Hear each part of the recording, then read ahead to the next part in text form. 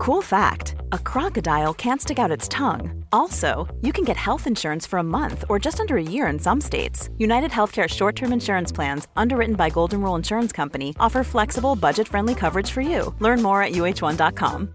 Quality sleep is essential. That's why the Sleep Number Smart Bed is designed for your ever-evolving sleep needs. Need a bed that's firmer or softer on either side? Helps you sleep at a comfortable temperature? Sleep Number Smart Beds let you individualize your comfort, so you sleep better together. J.D. Power ranks Sleep Number number 1 in customer satisfaction with mattresses purchased in-store. And now, save 40% on the Sleep Number Limited Edition Smart Bed for a limited time. For J.D. Power 2023 award information, visit jdpower.com/awards. Only at Sleep Number stores or sleepnumber.com. If you're struggling to lose weight, you've probably heard about weight loss medications like Wegovy or Zepbound, and you might be wondering if they're right for you. Meet PlushCare, a leading telehealth provider with doctors who are there for you day and night to partner with you in your weight loss journey. If you qualify, they can safely prescribe you medication from the comfort of your own home. To get started, visit plushcare.com/weightloss. That's plushcare.com/weightloss. plushcare.com/weightloss. Podplay.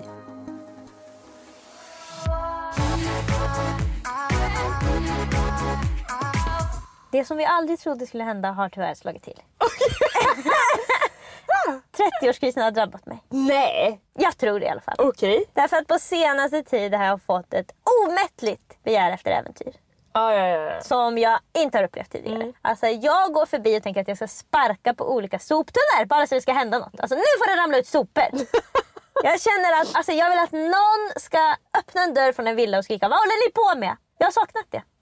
Ingen har skrikit vad håller du på med till mig sen jag var 14 år gammal. Det är dags igen. Ja. Jag vill göra bort mig. Du vill bli omskakad. Alltså jag är inte långt ifrån att vara Kjell Bergqvist i klassfesten som snor en diskborste på Ica. Men vet du vad det är mycket för dig? För vi andra får utlopp för det där när vi festar. Du har rätt. Men du gör inte bort dig på fyllan. Jag vill vara ute på natten. Jag vill vara ute på natten. Ja. Jag vill ha på mig en balaklava och gå runt på natten bara. Jag vill titta på olika saker i mörkret. Klättra in, under, jag vill in och kolla på någons rosenbuskar och den vet inte att jag är där. Vad finns det för olika sådana där grejer som är okej att göra om det står inom rimliga gränser? Inget är för då vill jag inte göra det. Det får inte vara okej. För att Henrik uttrycker också det där att han vill få den där kicken. Han kan säga till mig, om jag märker att han är lite så här stissig och disträ, så kan jag säga så, men vad är det, vad håller du på med? Då säger han bara så här: jag vill bara hoppa från en hög höjd. Ja, typ. exakt. Alltså han vill göra dödsa, säger han. Hoppa ner i vatten från 20 meter. Ja, jag vill inte riktigt dödsa. Men det jag saknar är, tror jag, alltså det som gör att jag kopplar det till 30 år är att jag har gjort för mycket. Det finns inte så mycket mer att utforska. Och jag förstår att det är här folk står när de tänker jag skaffar ett barn. Det är ju en helt ny värld att utforska. Och det är ju alltså trauma, panik. Precis, där får du hela det. Ja, du får allting. Alla känslorna finns blandade där. Och det är verkligen en ny upplevelse i livet. Det är verkligen att öppna ett nytt fack. Som du aldrig liksom varit inne i överhuvudtaget tidigare. Men där är jag inte intresserad av det facket. Och då börjar jag leta, vad finns det för andra fack? Men då kommer jag, eftersom att jag inte liksom vet vad gör man när man är 30 och känner den här känslan, så går jag tillbaka till vad jag gjorde när jag var 14 och kände den här känslan. Det du kan tänka är ju att du har mer pengar idag än när du sist kände den här känslan. Absolut. Så att du kan ju när corona är över och så där kanske resa till något skjutställe och hoppa bungyjump i något jättefint vattenfall. Och det har jag gjort, Lisa. Och det blir aldrig så bra som man har tänkt sig. Nej. Och de där typen av upplevelser är bara positiva. Jag får bara ha det trevligt. För jag har också betalat så folk runt gör att det blir trevligt för mig. Jag får en liten macka. Alltså, någon säger att jag är fin. Det tas en bild och jag får hoppa på fallskärm. Det är för positivt. Det måste finnas en litet mörker. Alltså det måste vara att man inte riktigt får gå in där. Det är det jag känner. Men ska du ut på natten och göra graffiti? Det är bara, det är det man får göra. Jag tror jag får skaffa olika sprayflaskor och skriva 30-årskris bara på olika hus. Måndag lika olika.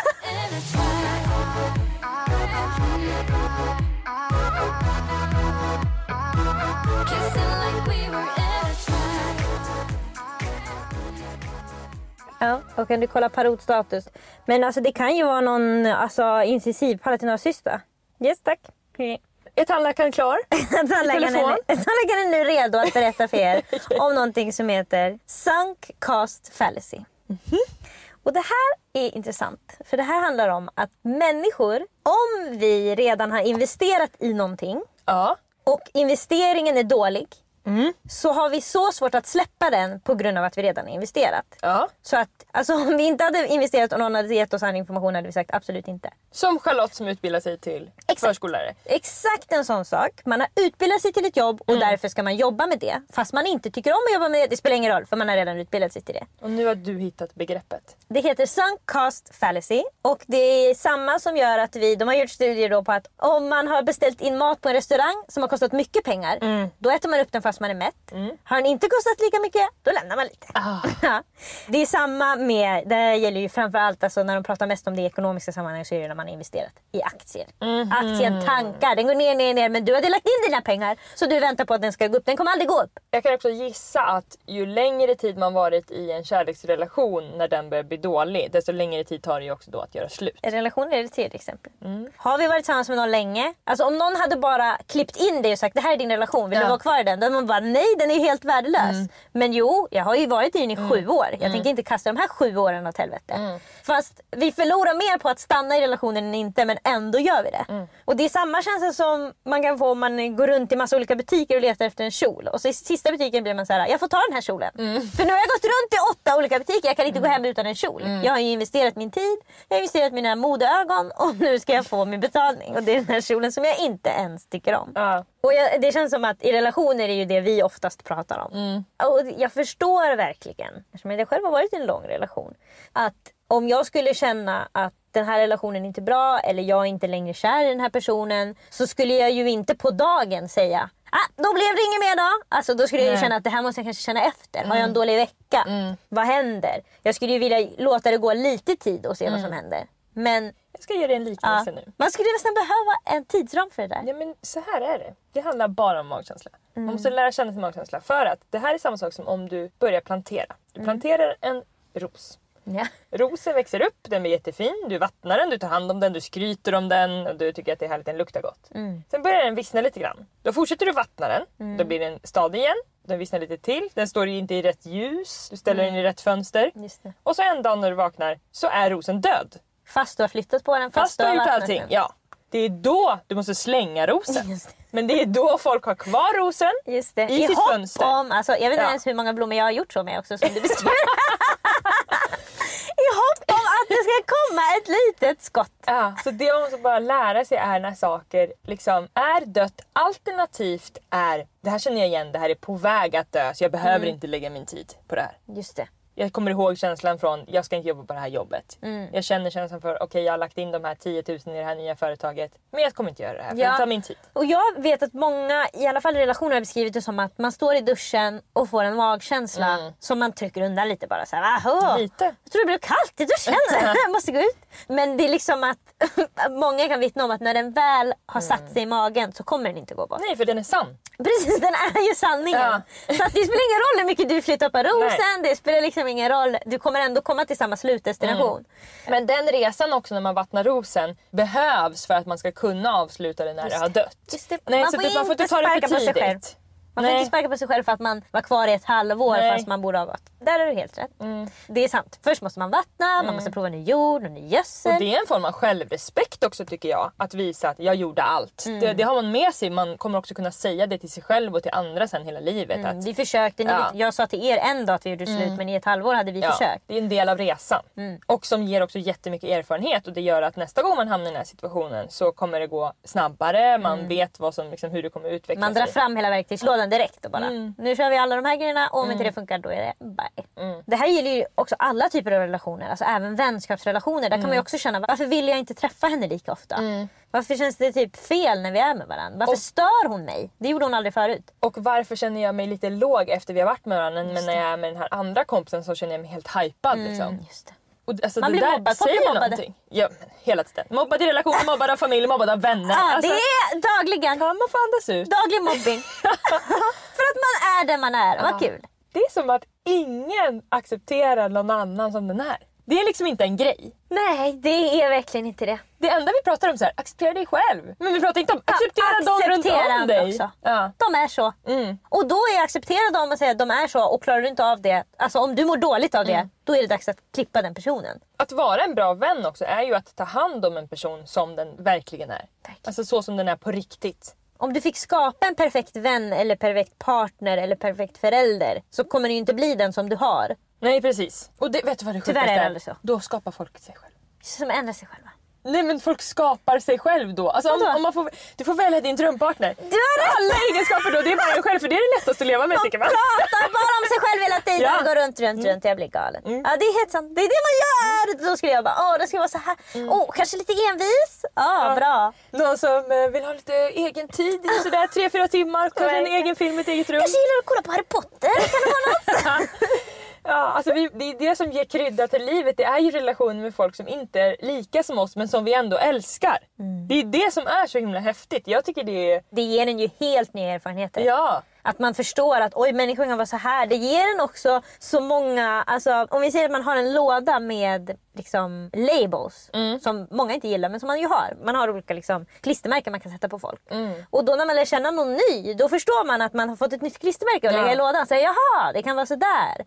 Och man kan förstå andra, det är som hon som gick i skolan med, eller jaha, det är som han som jag var tillsammans med. Så man får mycket lättare att få djupa relationer och djupa kontakter med folk om man tillåter sig att acceptera olika personer. Ja, och om vi pratade mer om att man ska acceptera andra och inte bara sig själv, så hade folk också vågat vara sig själva. För det är ingen som är sig själv. Just det, är jättesvårt att acceptera sig själv, för det är ingen annan som gör det. Nej. Så man går runt själv bara. Man börjar i fel led. Ja, man är bara järnjätten.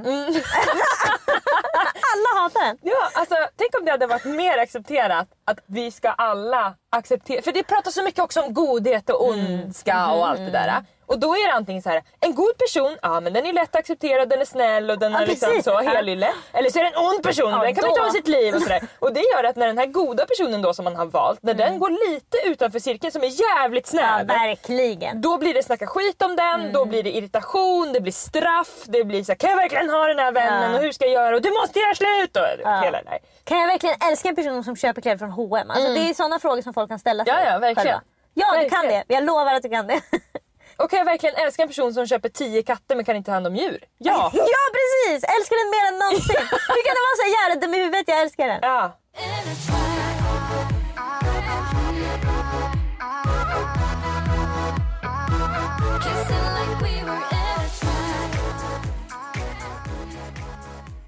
Så, ta en gaffel. Därför att framför oss så har vi veckans sponsor. Här sitter faktiskt veckans sponsor i form av en annan cheesecake. Det är helt sjukt. Alltså hela den här historien började ju med att du tipsade mig om att det fanns glutenfria semlor. Jag blev som galen, åkte till butiken, köpte, la upp på min story, nu ska jag äta semla för första gången på många år. Ja. Och sen hörde Bake My Day av sig och bara, vi har ju inte bara semlor, vi har också tårtor, bullar och allt du vill ha. Glutenfritt, laktosfritt och veganska alternativ. Och då blev jag galen. Då tänkte jag, då började det brinna i Lisas huvud. Ja, då kände jag att det här är ju alltså en poddsponsor, för vi måste tipsa om det här till alla som lyssnar. Ja. Och nu ska vi smaka, tänkte jag. Cheesecake är typ den enda kakan jag verkligen gillar. Gud, det doftar verkligen sommar.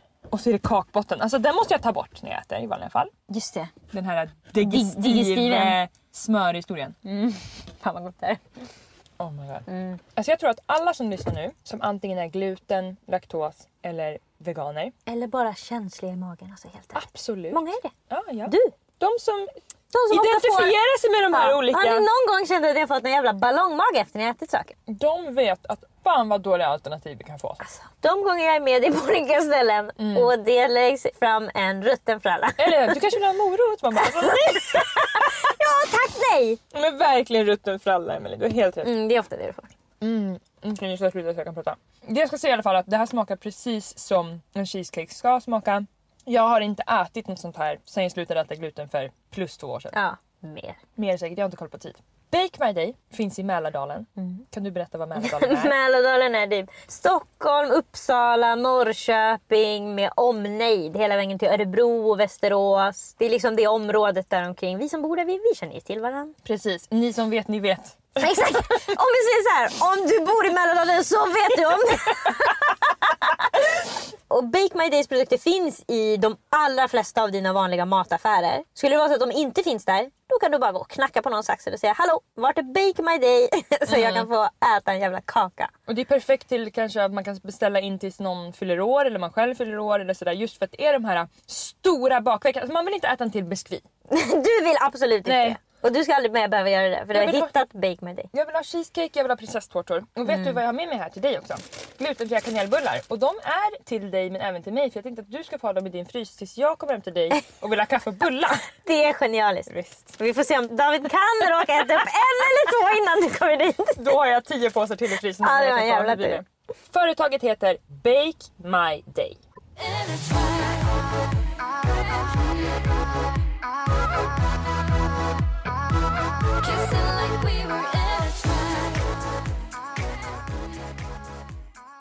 Är jag galen och svartsjuk? Öppna mejlkorgen! Nu kommer jag läsa ett mejl för er kära lyssnare. Som inte är helt ovanligt att det droppar in i den här mejlkorgen. Det är därför vi öppnar den. Men du som har lyssnat på den här podden länge kommer höra redan från början vart vi är på väg. Men hon som har skrivit mejlet, hon famlar i mörker. Och vi andra har tänt lampan. Så nu ska ni få höra. Hej Lisa och Emily, tack för en helt otrolig podd. Jag har lyssnat om alla era avsnitt fler gånger än jag vill erkänna, för att jag inte får nog av era kloka råd och härliga skratt. Så nu tänker jag att det är min tur att fråga er underbaringar om hjälp. Jag har sedan ett år tillbaka varit i en relation. Allt gick väldigt snabbt och efter att bara känt varandra i 4 månader så var vi tillsammans, sambos och förlovade. Jag har aldrig känt mig så sedd, trygg och älskad. Det låter fint. Verkligen. Ganska tidigt började problemen. Han blev svartsjuk när jag umgicks med vänner. Om jag hälsade på någon av motsatt kön och påstod att mina killkompisar var kära i mig. När jag gick ut några få gånger var han rädd att jag skulle träffa någon annan. Han var väldigt tydlig med att han hade tagit bort alla tjejer han haft ihop det med från sociala medier. Han tyckte porr var otrohet och att tycka att någon annan var attraktiv medan man är i en relation är fel. Och han tycker att personer i relation som går ut gör det bara för att vara otrogna, även om man går ut tillsammans. Här är, vad heter det här begreppet du tog upp med i början? Sunk cost fallacy. Det kan ju vara, för nu pratade vi lite om så här, att man har lagt ner mycket tid. Men hon har förlovat sig och det liksom förstärker ju hela, det har gått väldigt snabbt men hon har lagt in jättemycket i. Vet du vad som händer i alla de här relationerna när man är tillsammans med manipulativa rötägg? Är ju att de lovebombar dig i början. Och alla kvinnor nästan som är i såna här abusive relationer beskriver att det enda jag vill är att det ska gå tillbaka som det var i början. Vi var så kära. Vi var helt galna i varandra. Allt var rosenskimrande. Och det är det vi redan kan ana när hon säger att de flyttade ihop och förlovade sig 4 månader in i relationen. Absolut, så kan det bli. Men i de allra flesta fall är det en stor röd flagga. Det är för tidigt. Varför vill han redan förlova sig med dig? Varför pratar han om barn på andra dejter? Det är inte normalt beteende. Vi fortsätter. I mitten av sommaren tog min nyfikenhet över och jag tittade i hans telefon. Då upptäckte jag att han raderade alla konversationer han har med tjejer. Det vill säga kvinnliga kollegor som jag vet att han pratar med. Samt att han hade kvar en tjej som han haft en sexuell relation med på Instagram och Facebook. De jobbar dessutom på samma jobb. Han påstod att han hade missat att han hade kvar henne. Att han alltid raderar konversationer med folk han inte pratar ofta med. Okej, varför det? Ja, alltså, de här ursäkterna är alltså... Det är något också som är så sjukt. För jag känner ju mig alltid närmare att vara killen i den här relationen. Därför att jag vet om jag beter mig illa vad för typ av ursäkter jag kommer med. Och när man säger såna här ursäkter så säger man det bara för att avsluta konversationen. Jag vill bara att bråket ska vara slut. Jag vill bara att det ska släppas. Han vet inte att hon sparar ju de här och skriver dem nu till andra. Förstår du? När han har kommit på det så har han gjort det i stunden. Det är en skitdålig ursäkt. Men han har kört den bara för att det ska stanna av. Men hon har ju sparat den i sin bank av anledningen till att han beter sig så här. Ja. Och nu berättar hon det för andra personer. Så nu får vi se hans pissdåliga ursäkt skriven och upplöst i en podd. Det visste han inte och jag vet att han inte blir glad. Jag godtog detta, men det väckte lite röda flaggor hos mig. Särskilt efter att han berättat att han kollat igenom hela min vänlista på Facebook och gått in på varenda kille. Det hon beskriver nu, alltså det här är psykiskt sjukt. Ja, det här gör man inte som normal person. Det här är tvångsbeteende han håller på med, alltså herregud. Andra tillfället när jag kollade i hans mobil hittade jag ett missat samtal från den här tjejen och även en hel del porr i hans historik. Gud. Även till detta hade han bortförklaringar som jag köpte. Han hade då kollat, det här är otroligt, alltså när han har sagt det här. Han hade då kollat på porr för inspiration och inte för egen njutning. Det är så sjukt! Porn inspo! Alltså porn inspo. Ja, jag kollar bara på inspiration. Ska jag säga det? En sak som jag ska berätta nu också. Det är att när folk kommer med orimliga regler i relationen. Så handlar det alltid om, som vi var inne på innan, man pratar bara om sig själv. Det jag gör som jag vet är lite tokigt, det får du absolut inte göra. Det handlar verkligen om det jag gör som jag inte vill att du gör. Det är de reglerna han sätter upp. Ja. Det är nästan alltid svart på vitt. Gud ja, alltså han berättade redan i början här, när hon berättade vad han hade för regler, så berättade han bara vad han håller på med. Det var bara det han sa, han hade bara sagt fel rubrik. Han hade då kollat för inspiration och inte för egen njutning. För jag hade frågat om vi kunde hotta upp vårt sexliv lite grann. Och då tog han chansen där då, för han blivit sårad. Han sa att han inte hade haft kontakt med den här tjejen som hade ringt. Och hon hade ringt honom out of the blue en gång. Men han hade inte sagt något till mig för att jag inte skulle få hjärnspöken. För förstår du hur mycket hjärnspöken han har? Ja. Vill tillägga att jag har sagt att jag är okej med porr, men han har varit väldigt hård med att det är otrohet. Gissa varför? Alltså... Då är det en som varit otrogen i relationen. Verkligen, då har vi kommit på en med otrohet. Även om han gjorde det för att vara snäll. Tredje gången jag tittade så upptäckte jag att han hade ringt den här tjej en kväll efter att vi hade bråkat. Men då säger han att hon hade bett honom ringa. Oh my lord. De här är livsfarliga med straff. Alltså direkt det blir lite dåligt så bara, jag har ju andra alternativ i alla fall. Ja, verkligen. De är ju också alltså, snabba. Alla problem de har ligger hos henne. Hon har hjärnspöken, alltså hon är galen. Nu kollar du till och med igenom min mobil. Fattar du vilket övergrepp det är mot tilliten? Du kan inte lita på mig. Alltså, nej, jag kan uppenbarligen inte lita på dig. Jag kan inte lita på dig. Nej, det stämmer att jag inte kan göra det. Vill tillägga att efter jag hade kollat hans mobil första gången så tog han bort notiser från allt samt hade alltid på stör ej. Efter tredje gången började han sova med telefonen under kudden. Alltså, han kan lika gärna lägga en pistol där under. För alltså, det är bara en tidsfråga. Jag mådde såklart dåligt och kände mig extremt toxic över att jag kollade till hans telefon. Så jag slutade göra detta. Och jag kan känna så här när jag tänker på... Alltså jag är en person som gärna vill kolla in hans telefon. Jag är nyfiken. Jag gillar, som ni hörde här, kris. Alltså nu vill jag bara titta in i hans mobil och hitta något jag inte borde hitta. Men det man ska veta om man tar sig friheten att titta i någons telefon är att du kan hitta saker som gör dig så jävla ledsen som du aldrig trodde du skulle kunna bli. Det är ju som folk som säger bara, jag ska bara vara en fluga på väggen när de är med varandra. Exakt, typ. Vill du få en puls i öronen? För det är det du kommer få. När du får en kall dusch av vad folk egentligen säger när du inte är där. Nej. Alltså, så att jag kan känna att om man är i en relation där man tror att den andra är otrogen, kolla telefonen. Då kommer du få alltså, bli så kall i ansiktet så det bara sprutar. Och då vet du också att rosen har vissnat. Behöver inte vattna mer. Nej, då är det färdigvattnat på den roten. Men gör du det, då accepterar dina vänner. Men om du gör det så accepterar vi det precis som det. Flera månader går och vår relation går mer och mer på sparlåga. Han kan vara väldigt respektlös när han blir arg och vill inte ha några djupare konversationer om något. Bara kallprata. Kan man verkligen ställa det som ett krav i en relation? Nej, vet du, jag tycker bara vi kallpratar från och med nu. Jag är trött på att komma nära varandra. Ja, men det där är jättevanligt. Alltså, jag har varit jättemycket nära killar som inte vill prata. Alltså de säger inte men det jag vill bara kallprata. Men de säger det med andra ord. Ja, precis. Jag orkar inte diskutera djupa saker. Och mycket så här, ska jag prata om det här igen. Exakt, jag orkar inte diskutera det här, säger de. Fast de menar egentligen ingenting djupt. Ja. För 2 veckor sedan missade han att ta med sin telefon till toaletten när han skulle duscha. Och min mage skriker att jag ska kolla. Alltså din mage skriker ett ta lilla älskling. Då ser jag massa konversationer på Snapchat med tjejer samt bilder på hans kön i vanliga kamerarullen som han inte skickat till mig. Även detta förklarade han bort med att han endast pratat med dessa tjejer vid ett tillfälle för att han ville ha normala konversationer och inte hela tiden någon som frågar hur han mår eller vad han har inom sig. Alltså det var jag dör! Han vill ha normala konversationer med tjejer som inte hela tiden frågar hur han mår eller vad han har inom sig. Det här, nu tappar jag det totalt. Ja, du får nästan sluta läsa. Nu raderar vi det här mejlet. Och podden, vi lägger ner podden. Jag orkar inte mer. Nej men alltså, det är så sjukt att få att man är en omtänksam person kastad i ansiktet som något negativt. Hon har bara frågat. Ta bilder på sin snopp. Och skicka till andras normala tjejer då. De är normala som vill ha en bild på hans kuk. Det vill inte hon då. De ska också få se vad han har inom sig. Ja, alltså, det är så vidrigt att ta något som är så fint hos en person. Alltså jag vet ju själv, alltså snälla, är det något man ska göra så är det att ta de här personliga verkligen sakerna och kasta i folks ansikte om man vill såra dem. Det vet väl varenda jävel, men vissa gör det och vissa gör det inte. Han gjorde det tyvärr. Han säger att han har tagit bilderna för att skicka till mig men ångrat sig. Den kvällen han ska ha tagit de här bilderna var jag hos en vän och eftersom jag inte svarade på 1 timme på hans sms ifrågasatte han om jag verkligen var hemma hos min vän eller vad jag egentligen gjorde. Du måste fortsätta. Alltså jag blir bara... jag blir energin åker ut ur pannan som två horn. Så det är för att jag tror inte att den här tjejen som har skrivit till mig tror att hon är tillsammans med en psykopat och en galning och ett jävla... Alltså hon tror att han är en vanlig kille. Och han är det. Men hur sjukt kan det vara? Det jag tror också är att... För nu är vi ganska hårda och säger att så här, vi alla andra kommer förstå när vi läser det här. Men jag tror att hon hade fattat om vi hade läst upp om någon annan. Det är det jag menar. Inte för att hon är i det, hon är i mörkret och famlar. För hon förstår inte vad hon är i för situation. Och jag förstår det 100%. Jag menar inte att alla andra skulle förstå. Hon har ju förstått när vi har läst upp andras mejl. Ja, det är precis. Och hon säger också att hon har lyssnat om och om på våran podd. Och hon har hört så många sådana här situationer. Och som tänkt, jag är också i en liknande situation. Jag vill också skriva in. De kan hjälpa mig med det här jättejobbiga problemet jag har. För jag hör ju hur de hjälper andra.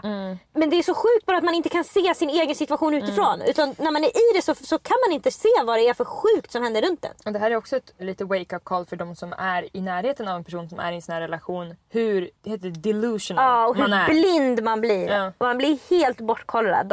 Alltså, för man lever i det här 24 timmar om dygnet. Du träffar de här personerna på en fest varannan helg. Och de är proffsmanipulatörer. Så att, alltså... Och det är timmar av bråk och konversationer. Och på slutet minns man inte ens vad man började bråka om. Så hur ska man kunna vara logisk genom det? Alltså de kan verkligen suga musten ur en, alltså psykiskt.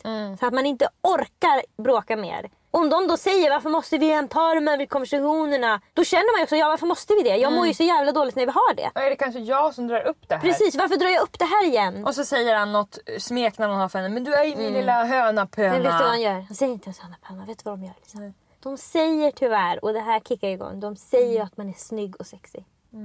Det är det de säger. De vet att det funkar. Det är också verkligen... Hönapöna. Ja, jag tror det. Men de säger att du är så jävla sexig då, hönapöna.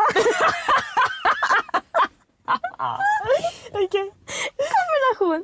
Ja, jag vill tillägga att jag har varit väldigt tydligt i vår relation vad jag tycker om just kukbilder, och jag tänker att det bara är fuckboy som tar sådana. Han har aldrig skickat något sånt till mig förr. Vi hade dessutom inte alls det bra den helgen, och dagen innan hade vi pratat om ifall vi kanske skulle gå skilda vägar, vilket han inte ville. Så hon menar att det är bullshit att det var den kvällen och att han tog den till henne. Och det har vi redan förstått, älskling. Är det jag som är paranoid och galen som inte tror på honom? Det är hennes första fråga till oss. Svaret är nej. Han säger att det är jag som har en egen uppfattning om saker och ting och att han inte har gjort något fel. Ja, alltså det förstår jag verkligen att han säger. Det skulle jag också ha sagt. Han har ofta pratat om att han ser relationer annorlunda än många killar och att han aldrig någonsin skulle vara otrogen. Alltså, att de ens tar upp det. En kille som säger till dig, jag skulle aldrig någonsin vara otrogen, han är otrogen. Exakt. Det finns ingen anledning annars att säga det. Varför går man runt och tänker på det? Alltså, är man en normal person i en normal relation så går man inte att tänka på att man inte ska vara otrogen. Jag ska säga till dig, jag skulle aldrig skaffa en annan bästis. Alltså, jag skulle aldrig prata skit om det, Lisa. Det skulle jag aldrig göra. Hör du mig säga ett ont ord? Alltså, det har aldrig hänt. Ja, du kan ju gissa vad jag gör när vi hoppar ur den här bilen. Ring någon annan. Han frågar alltid vem jag skriver med, lyssnar när jag pratar i telefon med mina vänner och frågar vem jag gör mig fin för när jag fixar mig. Han har sagt att han inte litar på mig med mina vänner. Jag vill mer än gärna höra era tankar om dessa. Please help a girl out. Okej, då är det så här. Du är tillsammans med en kvinnofridskränkare, nummer 1. Det finns stor risk att han är narcissist eller har någon annan psykisk sjukdom. Eller är det en av de här killarna som du har läst upp ju? Absolut. 10 olika. Han är någon av de 10, absolut. Men jag ska berätta för dig också att om du säger det här till honom så kommer han säga att det var så att när han var liten så blev han faktiskt mobbad. Och alla kallar honom för Nisse Pisse Päronpung. Och därför blev det på det här viset. Och han är alltid så osäker. Och anledningen till att han skriver till tjejer är bara att han känner sig så ful. Och du vill aldrig ha sex. Och därför så tror han inte att någon kan vilja ha honom. Och det är då man kommer fram till, jag har en sjukdom som ju har varit 2 stycken influencerpojkvänner har gått ut på sina egna Snapchats och YouTube-videos och har varit tillsammans med flickvänner och sagt hej, jag har en sjukdom som gör att jag måste höra av mig till andra tjejer för jag har så dålig självkänsla och så vidare. Oh det är där man hamnar. Ja, det är det det kommer mynna ut i. Och det kommer det mynna ut i att det är synd om honom för att han behandlar dig illa. Och det hör ju själv hur sjukt det är. Hur kan det vara synd om honom? Han kan ju aktivt sluta med det här beteendet. Så kan det sluta vara synd om honom. Alltså, gå till en terapeut om du blir mobbad. Fan, då kan jag ta tag i det. Alltså ens partner ska ju vara ens tryggaste punkt. Och det är tyvärr så att vi inte kommit så pass långt att män kan vara det. I allra största grad. Verkligen.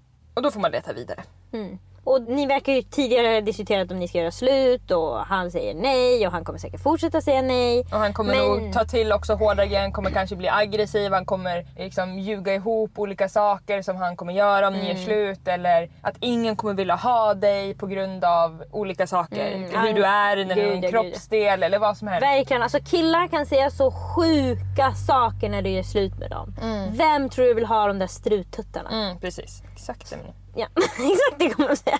Men det är såna där hårda grejer som liksom... Alltså som man inte glömmer. På många år glömmer man inte att någon har sagt livet ut minns man de här taggarna då som de la rakt in i hjärtat. Vad kul. Och det du också ska komma ihåg är att han kommer säga till dig vi ska inte göra slut, vi ska inte göra slut, vi ska inte göra slut. Dagen efter ni gör slut så har han en ny flickvän. Det får du bara acceptera, så kommer det vara. Och har han det inte så kommer han hänga efter henne, stå utanför hennes fönster tills han har det tyvärr. Han kan tyvärr ha en och ändå stå där utanför. Han gör dubbeltrubbel. Säkert. Men en sak som jag vill säga, för jag har själv varit i en sån här relation, inte i min senaste, så skicka inte sms till mig. Där när jag har försökt gjort slut, har fått såna här saker sagt till mig om mig själv, om min kropp och sånt. Och det sitter kvar än idag. Och det har jag behövt gråta ut om för Henrik. Nya pojkvänner, ja. Så, alltså... Och det är inte kul. Man vill inte behöva göra det. För att dels vill man inte berätta så mycket kanske. Men det finns ju risk att det blir svartsjuka i nya relationer. Ja. Skitjobbigt. Ja, men det alltså... Man måste ju det. Ja, det verkligen. Men det jag vill säga i alla fall är att när du träffar någon som tycker om dig för den du är, som inte har de här tendenserna, så kommer den att lyssna och läka dig. För inte förrän egentligen nu, helt ärligt, så har det känts okej med de här bitarna. Alltså det har liksom legat i... Alltså kanske det har kommit upp en gång i månaden. Precis, det har inte varit hela tiden, men det har ju bubblat upp när du har varit låg. Varför känner jag mig osäker i den här vinkeln eller i den här situationen eller när jag gör så här? Varför hämmar jag mig? Det är så jävla lätt att falla in i, alltså för man har en bild av sig själv, vem man är, hur man ser ut. Och sen ibland så kan någon säga något som, alltså för de här killarna, de vet ju, du har ju kanske blottat dig och berättat om vad du har för osäkerheter med personlighet eller vad det nu kan vara, eller kroppsdelar. Alltså de kan verkligen gå på det yttre, vilket kan ta jävligt hårt, särskilt när man är ung. Och det är så lätt att den där lilla tanken av att de kanske har rätt. Det kommer som ett litet tvivel som är så jävla lätt att det bara får rot och sprider sig. Men det som är grejen, som man nästan inte får säga högt, det är ju också att en liten del i det är rätt. Det är det jag menar. För de går ju på saker som samhället inte tycker är bra. Och som man själv måste stå upp för. De skulle inte gå på någonting såhär, men du har så stora bröst. Nej, det säger de exakt. inte. Utan det är snarare typ såhär, ska inte du göra silikon till exempel? Ja, sådana saker. Exakt. Så man måste säga, okej, men nu får jag liksom... Ja, det är tyvärr så där. Ja. Och det är verkligen alltså, det är så hemskt. För de vet vad de säger och det kommer alltid vara ett litet tvivel längst in att det kanske är så. Det kanske inte är någon som vill ha mig. Eller det kanske inte är någon som står ut med en tjej som hela tiden frågar hur man mår och vad man har inom sig.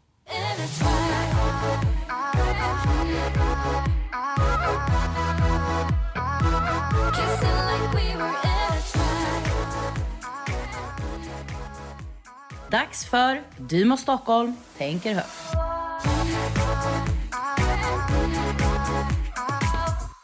Jag tänker att vi ska viga den här veckans segment åt att fördjupa oss lite inom begreppet mod. Alltså vad är mod? Vad innebär mod egentligen? När är vi modiga? Hur känns det att vara modig? Ni som lyssnade förra veckan vet ju att jag har påbörjat berättelsen om hur jag gick från fast anställd förskollärare till egenföretagare. Och jag tänker att det kan vara trivsamt att göra små pitstops och liksom djupdyka i vissa grejer längs den här resan. Och då tycker jag att mod känns som en central och viktig grej. Dels för att många förknippar mod med den här resan. Det har jag verkligen fått höra nu mer på senare tid av människor att säga, wow, du måste vara en sån modig person. Det måste kräva så mycket mod av en människa för att göra den här resan som du har gjort. Men också att jag tycker att det är intressant att prata om när vi känner oss modiga och att mod kan betyda så olika för olika personer. Och något som jag vill understryka och verkligen lyfta fram i det här är att jag har känt mig så jävla omodig. Alltså det har,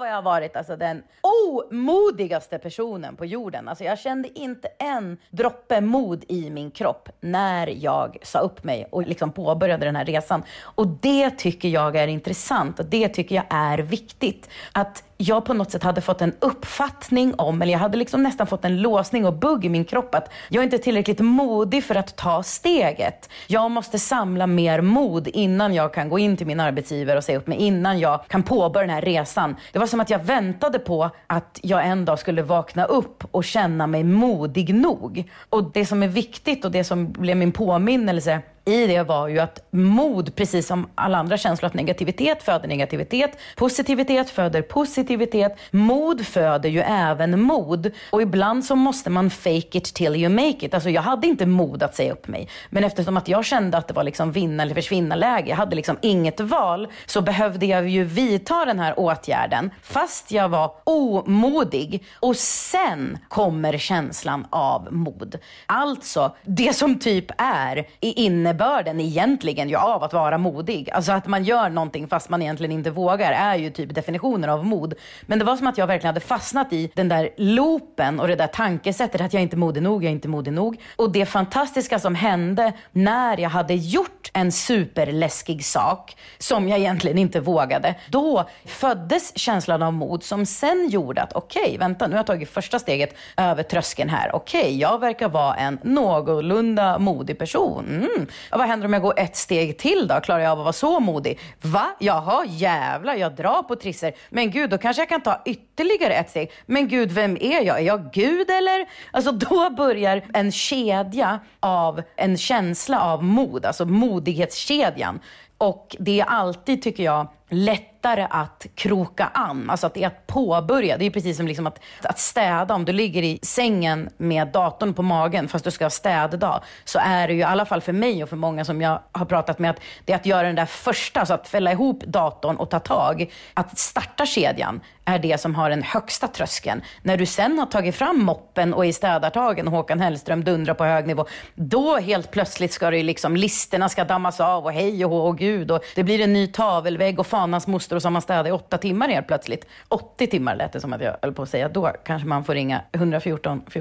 Men nej, 1177 är det man ringer om man har lite... Ja, skitsamma. Sidospår. Hur som helst, när man väl har påbörjat den här länken som jag tycker är trivsam, det är som att jag ser den liksom visuellt i huvudet. Man har påbörjat den här länken då, så blir det lättare allt eftersom. Och jag nämnde ju det här fake it till you make it, och det har jag en uppfattning, eller min fördom är att det kan vara ganska provokativt för människor. Det kan vara liksom lite laddat att det här med fake it till you make it, att det är lite fult. Det känns som att jag placerar det i samma låda som placebo, alltså något som kan reta folk. Och jag är ju väldigt, väldigt förtjust i placebo. Jag har extrem respekt för tankens kraft. Jag tror att den kan flytta berg. Alltså jag tror 100% på placebo, och jag tror 100% på att fake it till you make it. Alltså skulle jag sitta på kammaren och vänta till dagen jag känner mig som en företagare. Alltså förlåt. Alltså det kommer inte hända. Jag kommer inte vakna från ingenstans och känna mig som en egenföretagare. Jag får ju bara leka att jag är en egenföretagare. Jag får ju bara säga tillräckligt många gånger för mig själv tills det kommer en dag. Jag måste vara fast övertygad om att dagen kommer när jag känner mig som en riktig företagare. Så fake it till you make it tycker jag verkligen är slagkraftigt. Och det har verkligen, verkligen hjälpt mig. Och jag har insett att jag har nog kört den här fake it till you make it-grejen väldigt ofta i mitt liv. Bara att jag inte riktigt har ringat in att det är det jag pysslar med. Liksom. Men att det mindsetet har jag nog alltid haft med mig på något vis. Och en annan grej som också slår mig när vi pratar om mod så här är att någonting som har hjälpt mig ytterligare att känna mig modig är att ha släppt in min omgivning i vad jag tycker är läskigt och jobbigt. Alltså att jag har anförtrott mig till mina nära och kära och berättat att det här tycker jag är läskigt. Och nu pratar vi liksom generellt i livet, inte bara kring den här resan. Men att släppa in omgivningen och berätta vad som känns läskigt för att de ska kunna synliggöra när man har gjort en modig handling. Hänger ni med? Vi kan vara ganska hårda mot oss själva. Om jag skulle fråga er nu, när kände du att du var modig sist? Eller när gjorde du någonting modigt sist? Så är det kanske lätt hänt att vi förminskar det och känner att men vadå, var verkligen modiga då? Eller ja, men det där gör väl min granne hela tiden. Eller jag vet 3 personer som är mycket modigare än så. De hoppade från 10 så att jag hoppar från 5. Vad fan spelar det för roll? Ja, är du höjdrädd så har du varit modig. Då har du varit modig. Berätta för din omgivning utmaning, vad som känns läskigt för dig, så att de kan synliggöra för dig när du har varit modig. För förhoppningsvis så är de inte snålisar utan generösa och de vill ditt bästa. Och det här tycker jag att du, Lisa, är fenomenal på. Jag tycker ofta att jag hör dig säga det. Det kan vara till mig eller Emily, det kan vara till vem som helst. Att du är väldigt duktig på att uppmärksamma när människor i din omgivning har varit modiga. För du vet det. Du vet, de har anförtrott sig till dig. Du vet vart deras comfort zone slutar. Så du vet när de lämnar den. Och du är inte sen på att berömma dem för det. Och där är också någonting att liksom, ju mer det vi hör ofta börjar vi tro på. Så att om jag får höra av mina vänner och familj att wow, vad modig du är och där var du modig. Så kan en känsla av mod infinna sig. Så att fast jag känner mig som en feg person, men om min omgivning ser mig som en modig person, så kan det föda en känsla hos mig som att säga, wow, jag blir sedd som en modig person. Då kanske det faktiskt ligger någonting i det. Så att jag tycker att det är spännande och viktigt att fundera kring mod. Och sen så skulle jag också tycka det var lite mysigt att höra dig, Emily, berätta om en gång du har tyckt att Lisa varit modig. Och så skulle jag jättegärna vilja höra dig, Lisa, berätta om en situation när du tycker att Emily har varit modig. Det skulle jag tycka var mysigt att höra. Puss puss! Jag fick verkligen en jaha-upplevelse nu när hon sa just det här med att mod är... Vad är det nu? Det är väl aha. Vad sa jag? Jaha. Ja. Men jag säger det. Jaha. Jag säger inte aha. Nej, ingen gör det för att jag antar att det kommer ifrån något annat språk. Du tänker på brittiskan.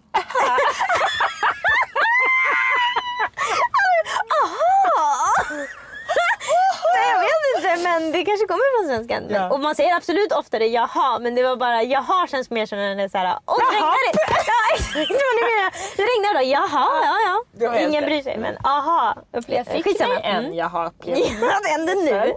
Därför, i början när hon berättade där att man är ju modig när man gör någonting man är inte utan att vara modig. Alltså, man är ju bara modig när man gör något som man är rädd för. Det är ju det som är sak. Exakt, men vi ser, alltså, när jag tänker på modig tänker jag på filmen 300 när de står med svärdet. Ja. Var de räddar? Det är frågan. Ja, men när de redan är i det. Men modet ligger ju innan. Det är helt rätt. Oftast. Exakt. Att ta ett beslut. Stanna hela listan. Det är bara en sak. Ja, nej, men det är faktiskt fantastiskt. Folk går och väntar på modet. Men det är inte att vara modig. Nej. Det är att inte vara modig. Ja, du måste göra det innan du är modig. Och det är så jävla tungt. Och läskigt. Om man vill inte. Om man säger nej. Jag väntar lite till. Jag har 2 saker som jag tänker är modiga. Du får säga vad du tycker känns okej att ta upp. Okay. Nummer 1 är det du har planerat på din 15-årsdag med David. Som jag tänker att du kanske vill ha hemligt. Nummer 2 är terapeuten. Som jag inte vet om det är hemligt. Vad känner du där? Jag känner mig modig. Jag tyckte jag såg ett litet skinn när jag sa terapeuten. Jag tyckte att du såg en svart blick kanske när du tyckte andra ämnet. Ja. Nej, men så här. På senaste tiden så har ju du gått till en terapeut för ett problem som du har liksom uppmärksammat hos dig själv. Som du vill ta tag i. Och det är jag jättestolt över dig för. Och jag tycker att det är väldigt modigt av dig. Därför att jag vet att du tycker att det är jobbigt att öppna dig. Och acceptera överhuvudtaget att du har ett problem. Grejen är, jag tycker nog... Jag vill nästan inte ens säga nu att jag hade ett problem. Nej. Det är otypiskt för mig. Men jag känner att jag har inte haft ett enda problem att öppna mig för min kurator som jag går till. Nej. Utan alltså det har varit som att jag har inte haft ett problem i hela världen. Jag har pratat. Det har inte gått att få tyst på mig. Och jag ska berätta hur. För det här är viktigt. Första gången jag gick och så fick jag träffa en psykolog på vårdcentralen. Vi satt mitt emot varandra. Jag mådde rått räv. Jag fick sen gå hem och så sa de nu har vi gjort en bedömning av ditt problem. Du ska träffa en kurator. Du behöver inte träffa psykolog. Du har inga psykiska problem. Du behöver träffa en kurator för lite coaching. Det är det du behöver. Då kommer ett mirakel från ovan som heter corona. Vilket gör att jag inte kan gå till vårdcentralen. De frågar mig, kan du tänka dig att ha ett telefonmöte istället för att komma hit? Och när jag tänker sig, alltså, får jag drömma? Då kommer faktiskt, det är nästan som att universum ger mig en present som jag varit så modig då. Så först slipper jag gå dit. Sen händer ju alltså lucky strike number 2. Det vill ladda hem en jävla app. Vi ska sitta och ha FaceTime. Värre än någonsin. Det är bättre att sitta face to face. Ska jag behöva se mitt eget ansikte? Ursäkta? Ska jag behöva se hur det skrynklas ihop när jag ska ta upp vissa saker? Som jag satte upp olika studiolampor när jag ska ringa till Kry. Alltså det är så vidrigt. Alltså man behöver göra det. Man ska inte behöva... Telefon. Typ sminka upp mig. Alltså, ja exakt. Men, eller ligga helt feber. Man är helt svettig i alla pannan.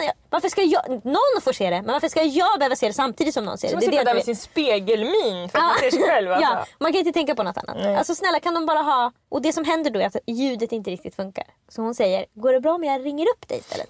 Och då säger jag, alltså, sweet universe, thank you so much. Ja tack. Så då kan jag ha i hörlurar och gå runt i min egen lägenhet. Så ni vet så älskar jag att röra på mig och göra sysslor med att prata om jobbiga saker. När man pratar om jobbiga saker. Jag plockar i disken. Jag sitter och ritar. Jag går upp, jag går ner. Jag vattnar en blomma. Alltså allt. Och det där har du haft som tips förut när man ska diskutera med sin partner. Att göra andra saker. Det är så trevligt för mig. Annars blir det samma känsla som när jag ligger i sängen och tänker nu ska jag sova. Då kan jag inte sova. Det blir så tydligt att vi gör det. Nu pratar vi om en jobbig sak. Då sitter vi mitt emot varandra i en soffa. Det vill jag inte. Ja. Vi håller på att vika lakan. Det är det vi gör. Sen att vi pratar så runt om. Det har med andra saker att göra. Så att det är verkligen mitt tips om du är en person som tycker det är obehagligt att sitta och stirra på ditt eget ansikte. När du ska prata om barndomstrauman. Så kan du istället då bara be. För nu, de andra gångerna så säger jag varje gång. För jag tror att hon måste se mitt ansikte i den där appen. Så först har vi liksom upp den som ska kunna identifiera mig då. Så inte någon annan tar min tid och börjar prata om sina problem. David bara, hallå. Hallå, det är en som har mycket instinkt här. Men sen säger jag alltid, kan vi prata i telefon istället? Och hon är väl lika bra som jag. Fan vill hon se sitt eget ansikte när hon jobbar? Så det är perfekt faktiskt om man har tänkt att man ska ta tag i en psykologtid nu. Så gör man det under corona för då kan ni prata i telefon. Ja. Och jag tror säkert att man kan begära det ändå. Jag tror inte de blir sura över att man inte kommer dit. De vill ju hjälpa dig genom samtal. Och hon har hjälpt mig jättemycket med praktisera acceptans. Vilket handlar om att det finns saker du inte kan påverka och det får du acceptera. Och att tänka på konsekvenser på lång sikt och på kort sikt. Till exempel när det gäller om man ska säga nej till någon fast man inte vill. Eller om man ska liksom säga något som man inte vill säga. Så känns det jätteobehagligt och så skjuter man upp det. Men det kan vara värt att ta den där obehagliga känslan för att få en större belöning senare. Att man inte det här problemet behöver inte komma upp igen och igen och igen. För man har sagt, jag tycker inte om det här eller jag vill inte att det ska vara så här. Så det är väldigt bra. Modigt. Ska jag berätta nu när du har varit modig? Alltså jag tycker generellt att du är modig. Men nu tänker jag tänker också utifrån mig själv. Saker jag inte skulle göra. Alltså, så här, jag tror jag vet vad du kommer säga. Jag tycker själv att jag är modig med att jag startat olika företag och massa saker. Du tycker att jag är modig att jag vågar säga ifrån till folk och typ så här, sätta gränser. Jag tycker du är modig när du berättar saker om dig själv. Alltså det gör du ju alldeles för mycket i mitt tycke. Ja. Du berättar ju varje känsla du har. Alltså du kan säga nu kliar i rumpan. Alltså det är liksom, man får aldrig någon paus från vad som händer inom Lisa. Och jag tycker verkligen att det är modigt. Och det gynnar dig i så många situationer. Och jag tycker att du är modig varje gång som jag får gå igenom att du avslutar en relation. Så vet ju jag hur du har mått innan och jag vet varför du gör det. Och du vill egentligen inte riktigt göra det för att det är så viktigt för dig att en relation ska vara bra och att det ska funka och att det ska hålla och att det ska vara nära och tryggt och bla bla bla. Så varje gång du, alltså jag förstår att utifrån kan det se ut som att du kastar relationer till höger och vänster och skaffar en ny pojkvän veckan efter. Och det gör du absolut. Du gör slut och du får snabbt en ny pojkvän. Men det är ett större trauma för dig än för många andra kanske att behöva avsluta en relation. Därför att det är så viktigt för dig. Det är ditt tryggaste, ditt bästa, det som du så gärna vill ha och vara i och att det ska vara så trevligt. Så du lägger så mycket energi på det. Du har verkligen rätt i att jag tycker att det är extremt stort berg att gå över. Det är att det jag menar. En relation. För du vill hellre att det bara ska bli bra igen. Verkligen. Alltid. Det dock är ett jävla geni på. Ja. Och det som gör att jag ändå vågar vara modig är ju att jag är inte så jävla ledsen efter. Nej, hur fan går det till? Du är så ledsen i. Ja. Det som du gör är att du sörjer i relationen väldigt länge. Och jag gör ju också det som vi ofta ger som tips. Jag alltså matar ju på. Jag gasar ju. Jag tar upp alla konflikter jag kan tänka mig som jag tycker är viktigt. Jag sätter och då en mår du ju inte bra. Du gråter och du gråter och du gråter. Alltså jag drar upp, som vi brukar säga, himmel och hav. Ja, du drar upp himmel och hav. Om man gjort det tillräckligt många gånger, då märker man okej, det här är inte partner och för du mig. gör det inte i en lugn takt.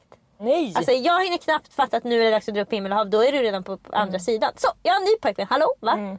Folk hinner inte med. Nej. Pojkvännerna hänger inte med heller. Stackarna, alltså, de alla känner som New Kid när de sjunger Det döda mätet redan startat.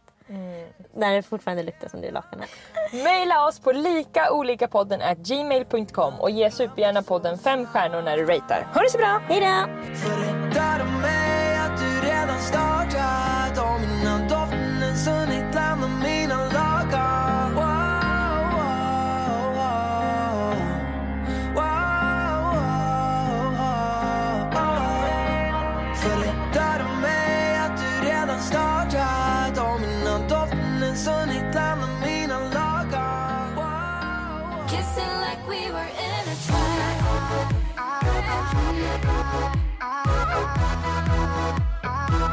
Kissing like we were in a trap.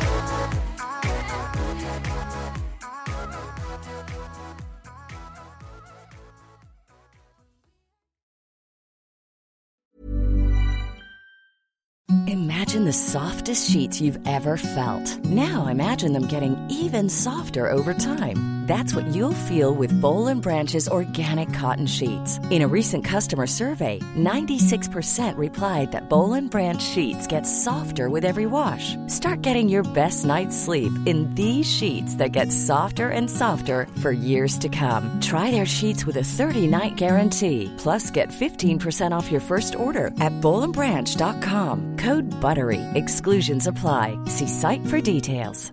A lot can happen in the next 3 years. Like a chatbot may be your new best friend.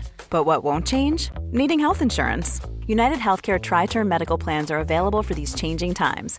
Underwritten by Golden Rule Insurance Company, they offer budget-friendly, flexible coverage for people who are in between jobs or missed open enrollment. The plans last nearly 3 years in some states, with access to a nationwide network of doctors and hospitals. So for whatever tomorrow brings, United Healthcare Tri-Term Medical Plans may be for you. Learn more at uh1.com. Imagine the softest sheets you've ever felt. Now imagine them getting even softer over time. That's what you'll feel with Boll & Branch's organic cotton sheets. In a recent customer survey, 96% replied that Boll & Branch sheets get softer with every wash. Start getting your best night's sleep in these sheets that get softer and softer for years to come. Try their sheets with a 30-night guarantee. Plus, get 15% off your first order at bollandbranch.com. Code BUTTERY. Exclusions apply. See site for details.